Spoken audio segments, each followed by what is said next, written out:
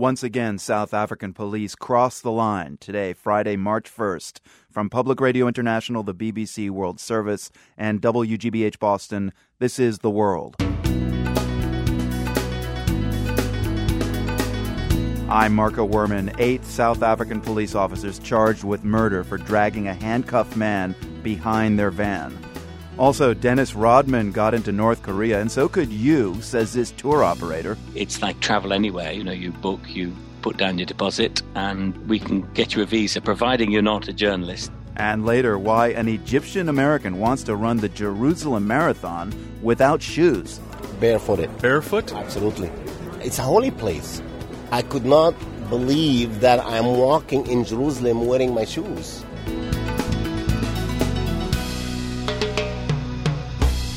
PRI's The World is supported by the Medtronic Foundation, inviting you to assist Minnesota Timberwolves' Ricky Rubio in an online simulation to learn how to save a life from sudden cardiac arrest, a leading cause of death among young athletes. Learn more at heartrescuenow.com. I'm Marco Werman. This is The World. The police blotter for the past year in South Africa has been soaking up a lot of ink and a lot of blood. And in some big cases, it's the actions of the officers themselves that wound up under scrutiny. The latest episode was captured on several shaky cell phone videos. Uniformed policemen appear to handcuff a thin young man to the back of a police van. The officers then drive the van, dragging the helpless man as onlookers shout and scream. The man, a taxi driver, an immigrant from Mozambique, later died, and the officers involved are now in jail. New York Times correspondent Lydia Polgreen is in Johannesburg, and she's been analyzing the video. If you listen to what the people are saying and have it interpreted into English, people are questioning what the police are doing, asking, what did he do? What did he do? And the police shout back, well, he started it. So I think clearly there was shock and dismay at what was happening. And later on, you saw a fairly substantial crowd of protesters gather outside the police station to express their anger at what had happened. This is particularly significant because the taxi driver was from Mozambique, and South Africa has for years suffered from terrible xenophobic violence, where you have these vigilante mobs that go after immigrants who are blamed for taking jobs of South Africans, who are blamed for crime and other things, rightly or wrongly. So it's particularly striking that in this case, the police were going after a foreigner, and you had a largely South African crowd questioning their activities. You've also written, though, how for many South Africans, the images are reminiscent of apartheid police tactics. Absolutely. I mean, who can't think of a dead black man found in a police cell and not think about Steve Biko, who was, of course, the Black Consciousness Movement leader who was beaten to death by police officers in 1977.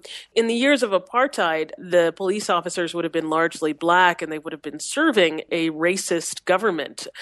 The situation now is you have a democratically elected, largely black government that reflects the demographics of the country. And these police officers involved were all black as well. So I think that it's deja vu, but almost like a photo negative of deja vu. And I think for many people that's incredibly shocking. I got to say, for me, my thoughts turned to the tragic 1998 story of African-American James Byrd Jr., who was dragged to his death by white racists in Jasper, Texas. These are black policemen, though, for the most part, doing the same thing to a black man. What kind of conversations has that sparked in South Africa? You have to remember that South Africa's police, their job used to be essentially to protect white people from black people and keep black people under control. They had no interest in protecting black people from crime. So at the end of apartheid, there was a broad effort to change the force. They changed the name from the South African Police Force to the South African Police Service. They were supposed to serve the public, not harass them. Huge amounts of money were spent. All these reforms were brought in. But then suddenly there was a huge crime wave, and the government felt that it needed to crack down and crack down hard. So you had this terrible combination of factors. You had lots of crime. You had many, many new police officers on the job with very little training. You had rising corruption. And that, of course, was a recipe for disaster. And we've seen the number of killings of civilians by police skyrocket in recent years. And from these shores, I've got to say the last 12 months has really seen a degradation of the image and reputation of South Africa's police. The officers who opened fire on striking platinum miners, killing 34 last year. A key detective working on the murder case of Olympian Oscar Pistorius has bungled testimony, and turns out he actually faces attempted murder charges himself. So what do you think it's going to take to get a professional police force in South Africa? That's what everybody's asking themselves today. And when I talk to experts in policing, they say that really deep security sector reform is needed. More training. They need to crack down hard on corruption. And they need to orient the force towards serving the public rather than going after criminals. Clearly, it's a message that needs to come from the top and needs to trickle all the way down to the policeman on the beat. We've been speaking with New York Times correspondent Lydia Polgreen in Johannesburg about the shocking video from South Africa of police dragging a man behind a police van. The man later died. Lydia, thank you. Thank you.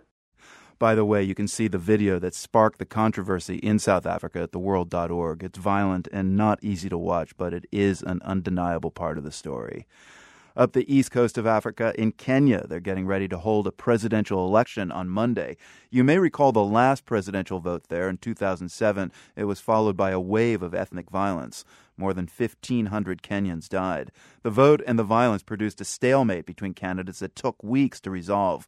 Eventually, a power-sharing arrangement was negotiated. But once again, with this new presidential vote, there are concerns about violence erupting. Freelance journalist Michael Kaloki reports from Nairobi for the BBC. I want to know why it feels this election, Michael, will be a reprise of that 2007 violence. But just a bit of background first. Tell us about the two leading candidates. The two front-runners in this election, this is Raila Odinga and Uhuru Kenyatta. Raila Odinga is the current prime minister. He is making a third attempt at the presidency. He tried unsuccessfully in 1997 and again in 2007. And he claims that the vote rigging robbed him of victory in the elections in 2007.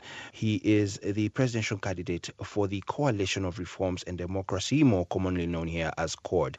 So that's current Prime Minister Raila Odinga who's running for president. Then there's also Deputy Prime Minister Uhuru Kenyatta, right? Yes, there is Uhuru Kenyatta, who is the son of Kenya's first president, the late Jomo Kenyatta. Uhuru tried unsuccessfully to run for the presidency in 2002. Mr. Kenyatta is one of 4 prominent Kenyans who are facing charges for alleged crimes against humanity in relation to the violence witnessed here during the last election in 2007. Uhuru Kenyatta's running mate, William Ruto, has also been indicted by the ICC. Now, after the 2007 election, many warned that if Kenya's leaders were not vigilant, there would be more violence with this election. And I gather there have been many peace campaigns to try to stop that from happening. Have these peace campaigns worked?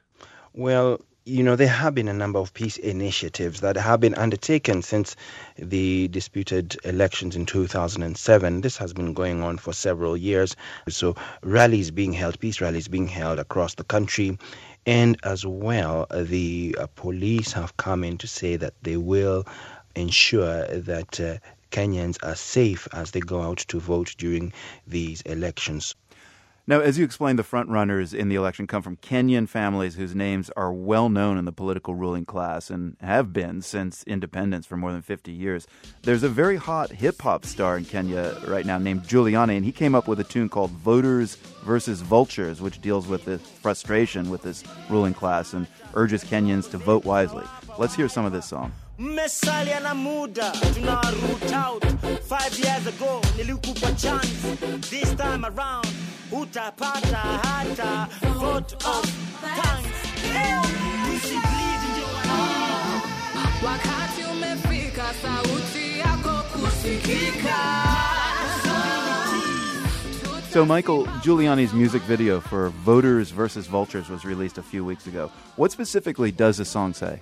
Well, I should say that Giuliani's song is one of many songs that are out there at the moment related to the elections. And what he is trying to tell Kenyans, basically, Giuliani, is that some of the politicians have not fulfilled their promises to Kenyans, and he feels that some of them should be voted out. And just to add in here that recently the Kenya National Commission on Human Rights came out with a report, and this particular report indicates that there is concern about the potential for violence incidents as we approach elections. Journalist Michael Kaloki in Nairobi. Thanks very much. Thank you. The post-election violence in Kenya 5 years ago prompted one group in Nairobi to take a stand through one simple idea, building a restroom that doubles as a refuge for women. You can see a video report on that project at theworld.org. Now, Dennis Rodman, he made the front page of North Korea's state newspaper today. The basketball star was pictured sitting next to the country's leader, Kim Jong-un. Later, Rodman told reporters what he thought of his host. He's proud. His country like him. Not like him. Love him. Yeah. Love him. And guess what? Yes. I love him. I love the guy's awesome. I love him. He's awesome. Final words from Dennis Rodman about North Korean leader Kim Jong-un. Seems like a real bromance. Now, Rodman's trip wasn't sanctioned by the State Department, which normally frowns on Americans visiting the reclusive communist pariah nation. But that doesn't mean you can't go there, so says Nick Bonner. He's a tour director for Choreo Tours based in Beijing, China. The company's been taking Americans to North Korea since 2002. It's like travel anywhere. You book, you put down your deposit, and we can get you a visa. Providing you're not a journalist, you can get in. So where can you go and not go? And are Americans always shadowed by government minders? American citizens, they can't exit by train. So that's the only limit from Pyongyang to Dandong on the Chinese border. But really, no, the whole country is beginning to open up more so than it was sort of 20 years ago when I started. But still, you are very limited. Most people go to Pyongyang and then down to the border with South Korea. But we also open up the west and east coast and even an internal flight up to the sacred mountain. It's called Mount Paektu, and it's the birthplace of the Korean people. Now tell me why Americans can't leave via train. They can only leave by plane. I don't know. The train journey is pretty typical trip through the countryside. You're not seeing anything unusual. Everywhere you go, you will be given 2 Korean guides and a driver. Most people like to sort of say, I think, this is our minders. And yes, they do look after you, and they're very good at that. But they're very polite, very affable people. That sounds kind of cushy. It's a sort of tour you'd send your grandmother on, really. It's you're from one revolutionary museum to the next, and then a trip through the countryside, and then a meal. Yeah, it's a pretty well scheduled tour from early in the morning, sort of early evening. They like to keep you busy for obvious reasons. Are there ever any surprises? For us, it's definitely the human interaction. We had an American who was down at the border and was saying, look, this is typical North Korea. Here it is, hundreds of soldiers marching past, and look at the control. And I just said to him, well, why don't you wave? And he waved, and suddenly the whole sort of military parade stopped, turned to him and started shouting, "Annyeonghaseyo, welcome to my country." Oh, my gosh. Hello. And simply because journalists are limited going to North Korea, the sort of images that we see in the press are often the parades and things. What people fail to see is at the end of a parade, you often get 1,000 soldiers going, boy, do you see the girls in that last batch behind us? The human angle it's the same. Most people get up in the morning and rather thinking, death to American imperialists, they're saying, will I make the bus in time if I have an extra coffee? So it's pretty normal. Well, you've had a lot of experience of getting lots of people into North Korea, but there's still a lot of mystery about the country. And the photos that we have seen are often just very orchestrated. Do you get the sense that you're being shown kind of a manufactured image of the place? Do you ever get to see behind the curtain, do you think? Yeah, you certainly are being shown a manufactured sort of city of Pyongyang. It's a very beautiful city, and you will go from one place to the other. And again, it's really up to us to break that. So, Nick, a lot of critics of Dennis Rodman and his trip to North Korea say that, it legitimizes an authoritarian regime. How do you respond to that? I think you have to make a decision. There are some people who say you shouldn't engage and other people who do believe in engagement. I'm definitely for the latter. I believe in engagement. I think it should be critical engagement. We took a year before a basketball team and they trained with North Korean kids. These kids learned to do their first high fives with American citizens. I think that's great. Having seen China change to engagement, I'm a great believer in it. And the projects we've done, whether it be filmmaking, taking school kids in, we've actually seen firsthand the impact it has. Even taking tourism means that guides are learning English and interacting with foreigners. I certainly believe that the only future is through engagement. Nick Bonner, director of Choreo Tours in Beijing. Thank you for your time. Thank you. Just ahead, running the holy city with no shoes here on The World from PRI. The World is brought to you by PRI with support from the Medtronic Foundation, inviting you to assist Minnesota Timberwolves' Ricky Rubio in an online simulation to learn how to save a life from sudden cardiac arrest, a leading cause of death among young athletes. Learn more at heartrescuenow.com. I'm Marco Werman. This is The World. No deal in Washington, and the sequester is on. Huge story here, not so much overseas. Seems the rest of the world doesn't quite see all this directly affecting them. But there is one country that is facing possible fallout, and that's Israel. Israel gets billions of dollars in aid from Washington every year, and some of that could get sequestered. Haviv Rettig-Gur has been looking at the numbers that could be involved. He's a New York-based reporter with the Times of Israel. The first number, Haviv, is the money from the State Department to what they say support ongoing partnerships worldwide. Normally, that's $3.1 billion a year for Israel. So how much of that is at risk?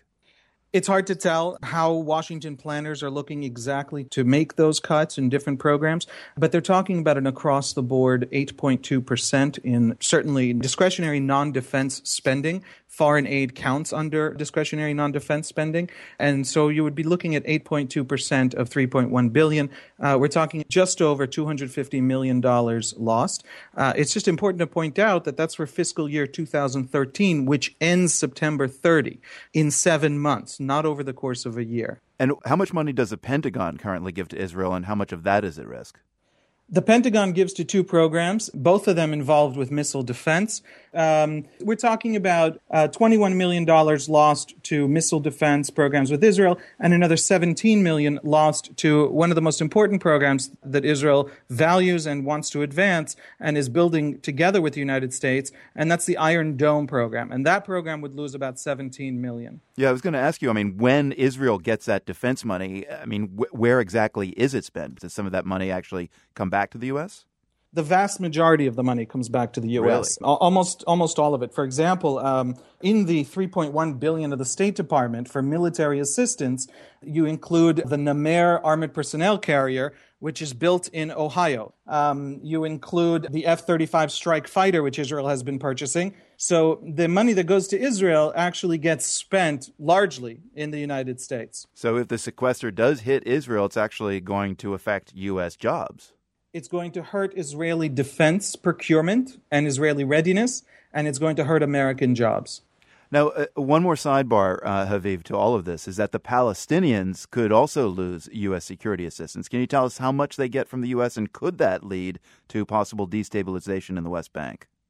I haven't crunched the numbers on the Palestinians. They're a little bit complex because the financial support for the Palestinians goes from several different budgets. But I can tell you that Egypt, from the same military assistance budget of the State Department, gets about $1.3 billion, and Jordan gets about $300 million. And both of them are set to lose significant funds, and they can't afford it any more than Israel can. The reason that this is significant is not because, the loss of 10% of American aid is something that countries can't prepare for. It's just it's unplanned. Nobody expected it to go into effect. Everything the president has said, everything Congress has said, this was designed to be stupid and painful. And it's going to be implemented in a way that's stupid and painful. It's wild, though, that at least one country out there views sequestration as more consequential than many Americans see it today. Our missile defense programs are not a major national investment by accident. We've seen them in use. We know that they're necessary. We know that they could decide the next conflict. War focuses the mind, and I tend to agree with you. I saw Gallup polls that only about half of Americans think sequestration is significant. I think in the Israeli defense establishment, it's not half. I think it's everybody. Haviv Rettig-Gur of the Times of Israel, thanks for talking with us. Thank you for having me. The sequester was likely not on the minds of some 20,000 runners in Jerusalem today. They took part in the city's third annual marathon. The race went through parts of East Jerusalem that sparked some Palestinian protests. But the World's Matthew Bell met one Egyptian-American runner who wanted to set aside politics and bring the same message to Jerusalem that he's carried in dozens of marathons. If there's such a thing as a typical marathoner, Raef Gergiz is not it. He's a slightly overweight 56-year-old who started running in 2005. His family told him to do something about his poor health. Gergiz had been smoking heavily for 35 years, so he went out and ran a 6-mile race. Then did his first marathon, then another, and he's still at it. Last fall, he ran his 100th marathon. When we met at a pre-race event last night, Gergiz wore his 50-state marathon club shirt, and at one point he started teasing a couple of 20-something Israeli guys who plan to run the half marathon this year. Next year, you promise me I'm going to see you run with me, okay? And when you're crying, I'll come and tap in your shoulder and say, don't worry about it. Let's cry together. You're crying?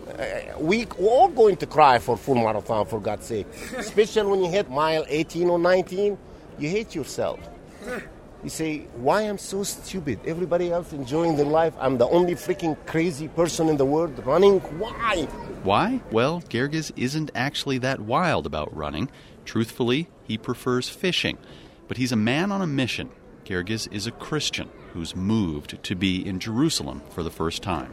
I even thought about to run the entire 26.2 miles barefooted. Barefoot? Absolutely. Why? It's a holy place. I could not believe that I'm walking in Jerusalem wearing my shoes. So you decided you're not going to do that? People in America said, no, you're crazy, you have to train for it. And I said, okay, we'll just wear the shoes. בוקר טוב ירושלים, ואיפה מחיאות הכפיים שלכם? אנחנו עומדים להתחיל! At the starting line this morning, Gergiz got some funny looks. As always, he had on a black shirt with a big cross on it and the words, God is love.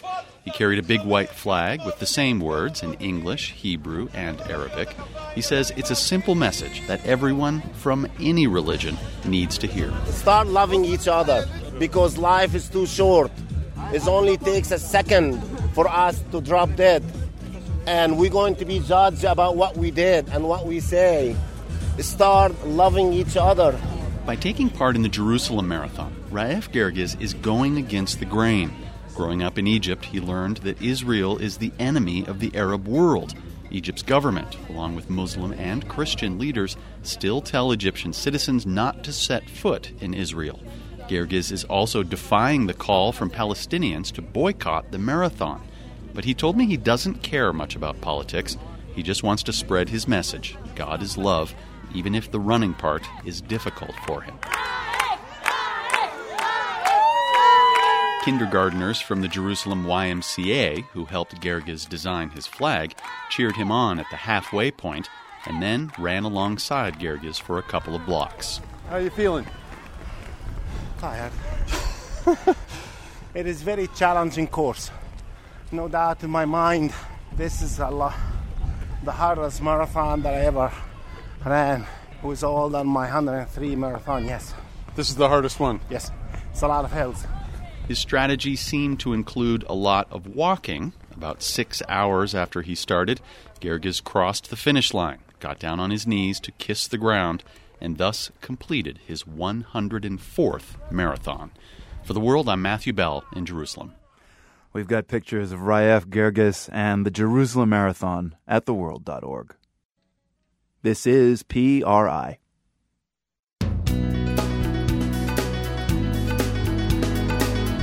I'm Marco Werman. A tycoon wants to send a couple to Mars and back. I can't decide how I feel about that. But coming up, some expert advice from a couple who sailed the world together. We used to institute a sort of siesta in the afternoon and then met up again, about cocktail time. And that's a splendid idea. PRI's The World is supported by the Medtronic Foundation, inviting you to assist Minnesota Timberwolves' Ricky Rubio in an online simulation to learn how to save a life from sudden cardiac arrest, a leading cause of death among young athletes. Learn more at heartrescuenow.com. I'm Marco Werman, and this is The World, a co-production of the BBC World Service, PRI, and WGBH in Boston. Turkey and Greece, how do I put this? They've got a long history of not liking each other. There have been wars and the conflict over Cyprus, even at one point a campaign to drive Greeks out of Turkey. But times have changed. The Greek economy is in the dumps and expected to shrink again this year. Turkey, on the other hand, is projected to grow economically by 4%. As Matthew Brunwasser reports from Turkey, many young Greeks are doing what was once unthinkable and settling down in Istanbul. In Istanbul's trendy Cihangir neighborhood, the Smyrna Cafe uses the old Greek name for the Turkish city now known as Izmir. With a booming economy and cosmopolitan energy, Istanbul is becoming increasingly attractive for young, educated Greeks like Apostolos Adelialis. Adelialis, who's 25, says he knows about the horrors and bitterness of the past, but they don't matter anymore. To me, it doesn't mean anything. It's just a country, a neighbor country. I have a lot of friends, Turkish friends. They also have Greek friends. It has completely changed. Istanbul was once Constantinople, the capital of Byzantium, the Greek-speaking part of the Roman Empire. And ever since 1453, when the Ottomans conquered the city, Greeks have viewed Turks as their eternal enemy. The Greek-Turkish War of 1922 saw some of the worst violence against civilians the world had ever seen. But the hard feelings are subsiding. Here on Istiklal Street, Istanbul's central pedestrian zone, Greeks and Turks joined together recently in a Greek cultural celebration. Michael Kalikusu is a descendant of Constantinople's Greeks. He says that just a few years ago, such a celebration would have been subdued. There were not as many Greek students and professionals back then to create sort of a tipping point and make this happen. So now there is just some more people, some new people that want to rekindle the traditions and the some of the customs that used to take place. Turkey's economy is booming, even though it's still a developing country. Even so, the deepening turmoil next door makes it pretty attractive for some Greeks. Thania Vezu is a teacher from northern Greece. Despite the fact I know that Turkey is not a paradise, I mean, it has a huge percent of unemployment, the average salary is really low, though the prices are not in a balance with the salaries, it's a solution for me at least. Because again, in June I will be fired. I'm a teacher and I will be fired. So I don't know if next year I will be working in a school. So it's quite of a solution. Beyond the economic calculus made by migrants, Paulina Yolcoglu says Turkey actually offers more cultural comforts than some wealthier European Union countries. My grandparents used to live here, like in Minor Asia. You know, I grew up with stories about Turkey. You know, many stories of people really being alike and sharing same neighborhoods, same traditions. It's like a second home. It's something closer to me than Finland. There are no official numbers, but few are expecting a wave of Greeks to wash over Istanbul. Permission to work here is hard to come by, and it's still tough to get a good job without speaking fluent Turkish. But the city's buzz is attracting people from around the world. And economic pressure may succeed at opening Greeks' minds about their former enemies next door. For The World, I'm Matthew Brunwasser, Istanbul. We've got a slideshow of young Greeks celebrating at a carnival party in Istanbul. That's at theworld.org. Grândola Vila Morena, terra da fraternidade, o povo é quem mais ordena. Dentro de ti, ó cidade.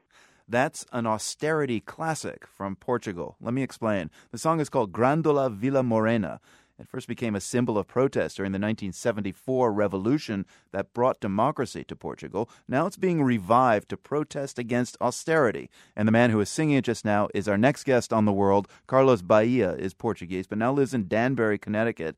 And you love this tune, Carlos. You also play it on your radio program, Radio Familia, on WFAR in Danbury. Give us a translation of, say, the first two lines. What's being said? So Grândola Vila Morena, big town of Grândola, it's the fraternity town.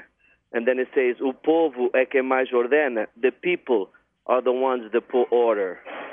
And then it says, dentro de ti, ó cidade, within you, city. O povo é que mais ordena. Again, the people are the ones that do what's best. And then it just goes on and repeats itself throughout the song. It sounds pretty patriotic and proud as songs go. It's a very patriotic song, definitely. So how did it first become a song of protest, and who wrote it? Well, this song was originally produced and written by José Afonso, but he's well known by Zeca Afonso. And then during Salazar's regime... Salazar was a former strongman dictator of Portugal. Exactly, yes. This song was actually banned because this song, to him, it kind of represented communism. And in 1974, when the revolution took place, at midnight, this song was broadcast on a radio station called Radio Renascença, which is a Catholic radio station. At midnight, this station put this song on the air, signaling to the people that let's go, let's do this revolution, let's move forward. We need change in this country. And that's how the song became so popular. Tell me how the song went from being the song that also happened to be a big winner at Eurovision, then kind of triggers the revolution in 1974. Now it's being used to protest against austerity. How do people explain that? The reason is because there's so much going on in the country. The country's not doing well. People are struggling. Jobs are not that many. So they're bringing this song back to show the government and the politicians that the people of the country are the ones that matter. And Carlos, I pointed out earlier that you play the song on your program there in Danbury. What's it mean to you? Well, to me, it doesn't. In 1974, I was only 10 years old, so it didn't really have a big impact on me. But I do remember those times. Even my dad at that time, he was very scared because he was opposed to the government. He wanted democracy. He wanted freedom for the people. And I remember my dad being scared at that situation. And I play it on my radio program.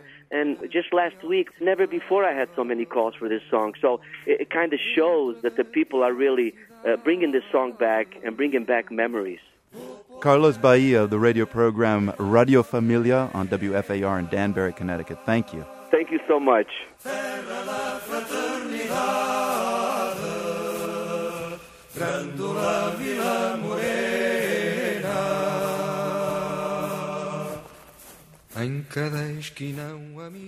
People in Spain, like their neighbors in Portugal, are struggling to make ends meet in this economic crisis. Hundreds of thousands of Spanish families have been evicted for falling behind on their mortgages, for example.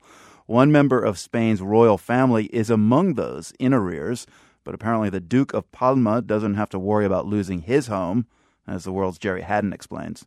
See, the Duke, Iñaki Urdangarin, lost his job recently running a foundation because he's been accused of stealing millions of dollars from it.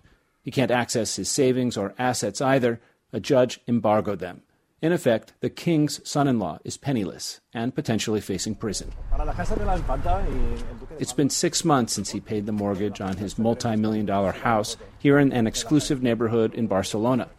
Under Spain's banking rules, he's a prime candidate for eviction, like the hundreds of thousands of other Spaniards who've been put on the street in the last couple of years. Evictions have become so common and so cruel, activists say, that a huge protest movement has grown up around them. Now, when police arrive to remove someone, they're often met by angry crowds like this one in the city of A Coruña, who try to block their way. In Spain, even if you hand over your keys to the bank, the debt is still yours to pay. The financial pressure and fear of being homeless has led to several suicides in recent months. But the Duke of Palma apparently won't feel that pressure. His bank has reportedly granted him a 4-year reprieve on his mortgage. That isn't going down well here, given his wealth and the corruption charges against him. Just up the hill from the Duke and Duchess's residence, graffiti on a highway overpass reads, "They're not suicides, they're assassinations," referring to the eviction-related deaths. A university historian named Manuel Fernandez happens to be strolling by with his grandkids. Fernandez is a neighbor of the Duke's. He says he hasn't heard about the royal reprieve, but he isn't surprised. The laws here in Spain come from our historical isolation from Central Europe, he says. This has led us to have not only medieval customs, but also a medieval mentality. Medieval, he says, meaning that those with power and influence tend to live well, while the poor take it on the chin. Case in point, perhaps, that eviction protest last week in A Coruña. The evictee was an 85-year-old widow who'd missed 2 months of rent payments, totaling about $400. The crowd was able to stop the police that time. And an unlikely hero appeared. A local fireman refused to cut a thick chain that activists had wrapped around the widow's door. Instead, he returned to his truck and stuck a Stop Evictions Now poster to the windshield. Today, the head of Spain's Stop Evictions Now quipped on Twitter, "I won't come out to save the Duke from eviction. His bank is already doing that." For The World, I'm Cherry Haddon in Barcelona. Ever find yourself eating something, say an apple, and wondering, how did cavemen figure out that this was so good? Well, basically trial and error. They'd eat an apple, and if they didn't keel over, they'd eat another. If one of them dropped dead after eating a lethal mushroom, though, the rest knew not to eat that again. And yet, even with evolution, humans still want to see whether some of those deadly foods can be tamed. There are chefs who can prepare some of the deadliest foods and make them edible.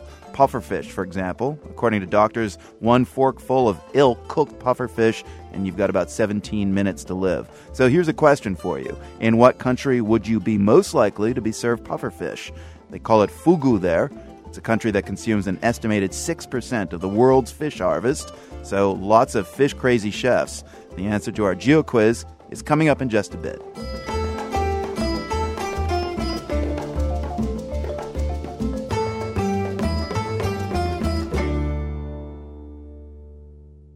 With the world's regular coverage of international news, I'm often tempted to think I know a story, but then Carol Hills, who covers political cartoons from around the globe for the show, throws one of these cartoons at me and it completely changes my view of the story.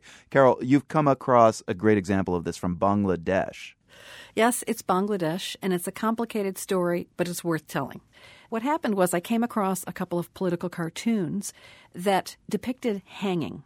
And I couldn't figure out what was going on, and I read the news, talked to some Bangladeshi bloggers, talked to some cartoonists, and it's all about a war crimes tribunal in Bangladesh and the sentences that are being meted out. And what's interesting is this is a war crimes tribunal for Bangladesh's War of Independence, which happened 42 years ago. Wow, a trial now for violence that's 40-plus years old. What took them so long? Well, turbulent politics, as we all know from reading about Bangladesh or hearing about it over the years. It's amazing that that War of Independence, just 9 months, but the amount of carnage was extraordinary. It's just this kind of cross that Bangladesh bears. It's this scar on them and something that just infuses everything about Bangladeshi politics. And the accepted figure for how many Bangladeshis died is 3 million. Some people dispute that, some scholars and researchers, but that's the figure that Bangladeshis passionately believe. And the people being tried in these war crimes tribunals, which are going on now, are Bangladeshis who sided with Pakistan and did not want to become an independent Bangladesh. And they are accused of enormous atrocities, and it's taken this long for this thing to finally happen. There were early attempts, they failed, there were coups, messy politics. So it's just this huge deal for Bangladesh. So now back to how this moment with this war crimes tribunal is being kind of visualized in political cartoons. People getting hanged, what's that a reference to? It's a reference to the fact that the war crimes tribunal started giving out sentences of life in prison. And this spontaneous movement in a square in Dhaka called Shahbag Square, these bloggers, these political cartoonists. That's the Bangladeshi capital. Bangladeshi capital, secular types, and then older people, younger people, but people who passionately believe that Bangladesh has to give stiff sentences and these people have to hang. And it sounds kind of harsh. I think, wait, you're groovy, you're bloggers, you're cartoonists, you want a secular society, but you want a death penalty. And what they feel is that earlier attempts at this have failed, that a life sentence in Bangladesh means nothing, that a new person can come into power and they can be released. So because it's such an enormous thing in the Bangladeshi psyche, these war crimes, these atrocities, they feel that justice is for these perpetrators to be hanged. So are the political cartoonists in Bangladesh kind of pointing out the irony of these peaceful protesters asking for these people to get hanged, or are the political cartoonists themselves also saying these people need to hang? The latter. And I spoke to the political cartoonists and the bloggers, and I kept saying, from our vantage point, this kind of looks creepy. And they say, oh, no, no, no, no. So they don't really see the irony unless it's brought up to them. And then they sort of get it, but they feel like this would be justice moving forward. So it's the protesters who want some of these defendants to hang. It's also the political cartoonists. Absolutely. And the bloggers and many Bangladeshis. And the pushback comes from the Islamist party in Bangladesh, who still holds a lot of sway. It was members of this Islamist party who were the collaborators with Pakistan. And many of the war criminals were members of this Islamist party.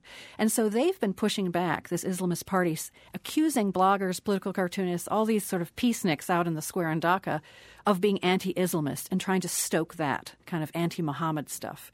And members of the Islamist party are rioting. So it's a complicated mess. It's hard to convey, but I can't say enough how much of a watershed moment this is for Bangladesh. When you speak to Bangladeshis, they feel like this is really, really important what's going on. Once again, the cartoons and Carol Hills turned my head around on the story. And you can see a slideshow narrated by Carol of Bangladeshi cartoons that comment on the War Crimes Tribunal and the continuing violence in Bangladesh. That's at theworld.org. Carol, thanks as always. You're welcome, Marco. This is PRI. I'm Marco Werman. This is The World. We're going to investigate delicacies now that might kill you if you don't get them cooked right, like pufferfish, a delicacy in Japan, which is the answer to our geo-quiz, but also elsewhere. Master Chef Greg Wallace knows how to whip up a batch of lethal pufferfish and make them non-lethal. He's a pretty busy guy, so we have to catch up with him on his commute. Let's give it a go. Hello. Hi, this is Marco Werman calling from the World program in Boston. Oh, hello, my friend. Are you ready to talk about pufferfish and making deadly foods non-deadly? Yeah. So you did, in fact, serve pufferfish. Where did you get it, and how do you prepare it? I have no idea how you prepare it. I know we had to have it properly prepared by a Japanese sushi chef, and very rarely do you get it out of Japan. I know that certain organs have to be removed very carefully before you prep it. And I have to say, the pufferfish, I feel, is more of a texture than it is a flavour.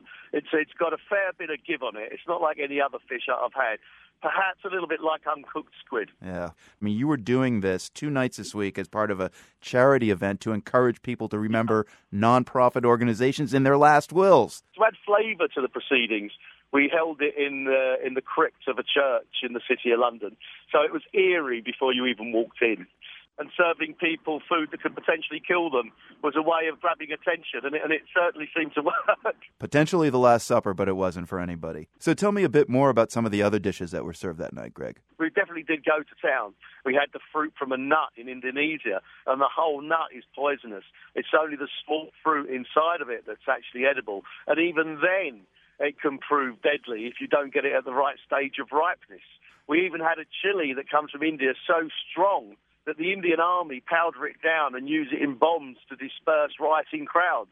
We found a chef who previously worked at Michelin-star restaurants who said he would take the job on. That was the other problem we had, is no chef wanted to ruin their reputation by serving people food that at best was going to be okay, middling ground was going to make them ill, at worst may kill them. And all the diners actually had to sign a legal document saying they wouldn't hold us responsible. And still we didn't have any problems at all filling the restaurant up. It was a fun evening. Do you know what was potentially very lethal was the amount of drinks that went to each table. I found that quite extraordinary.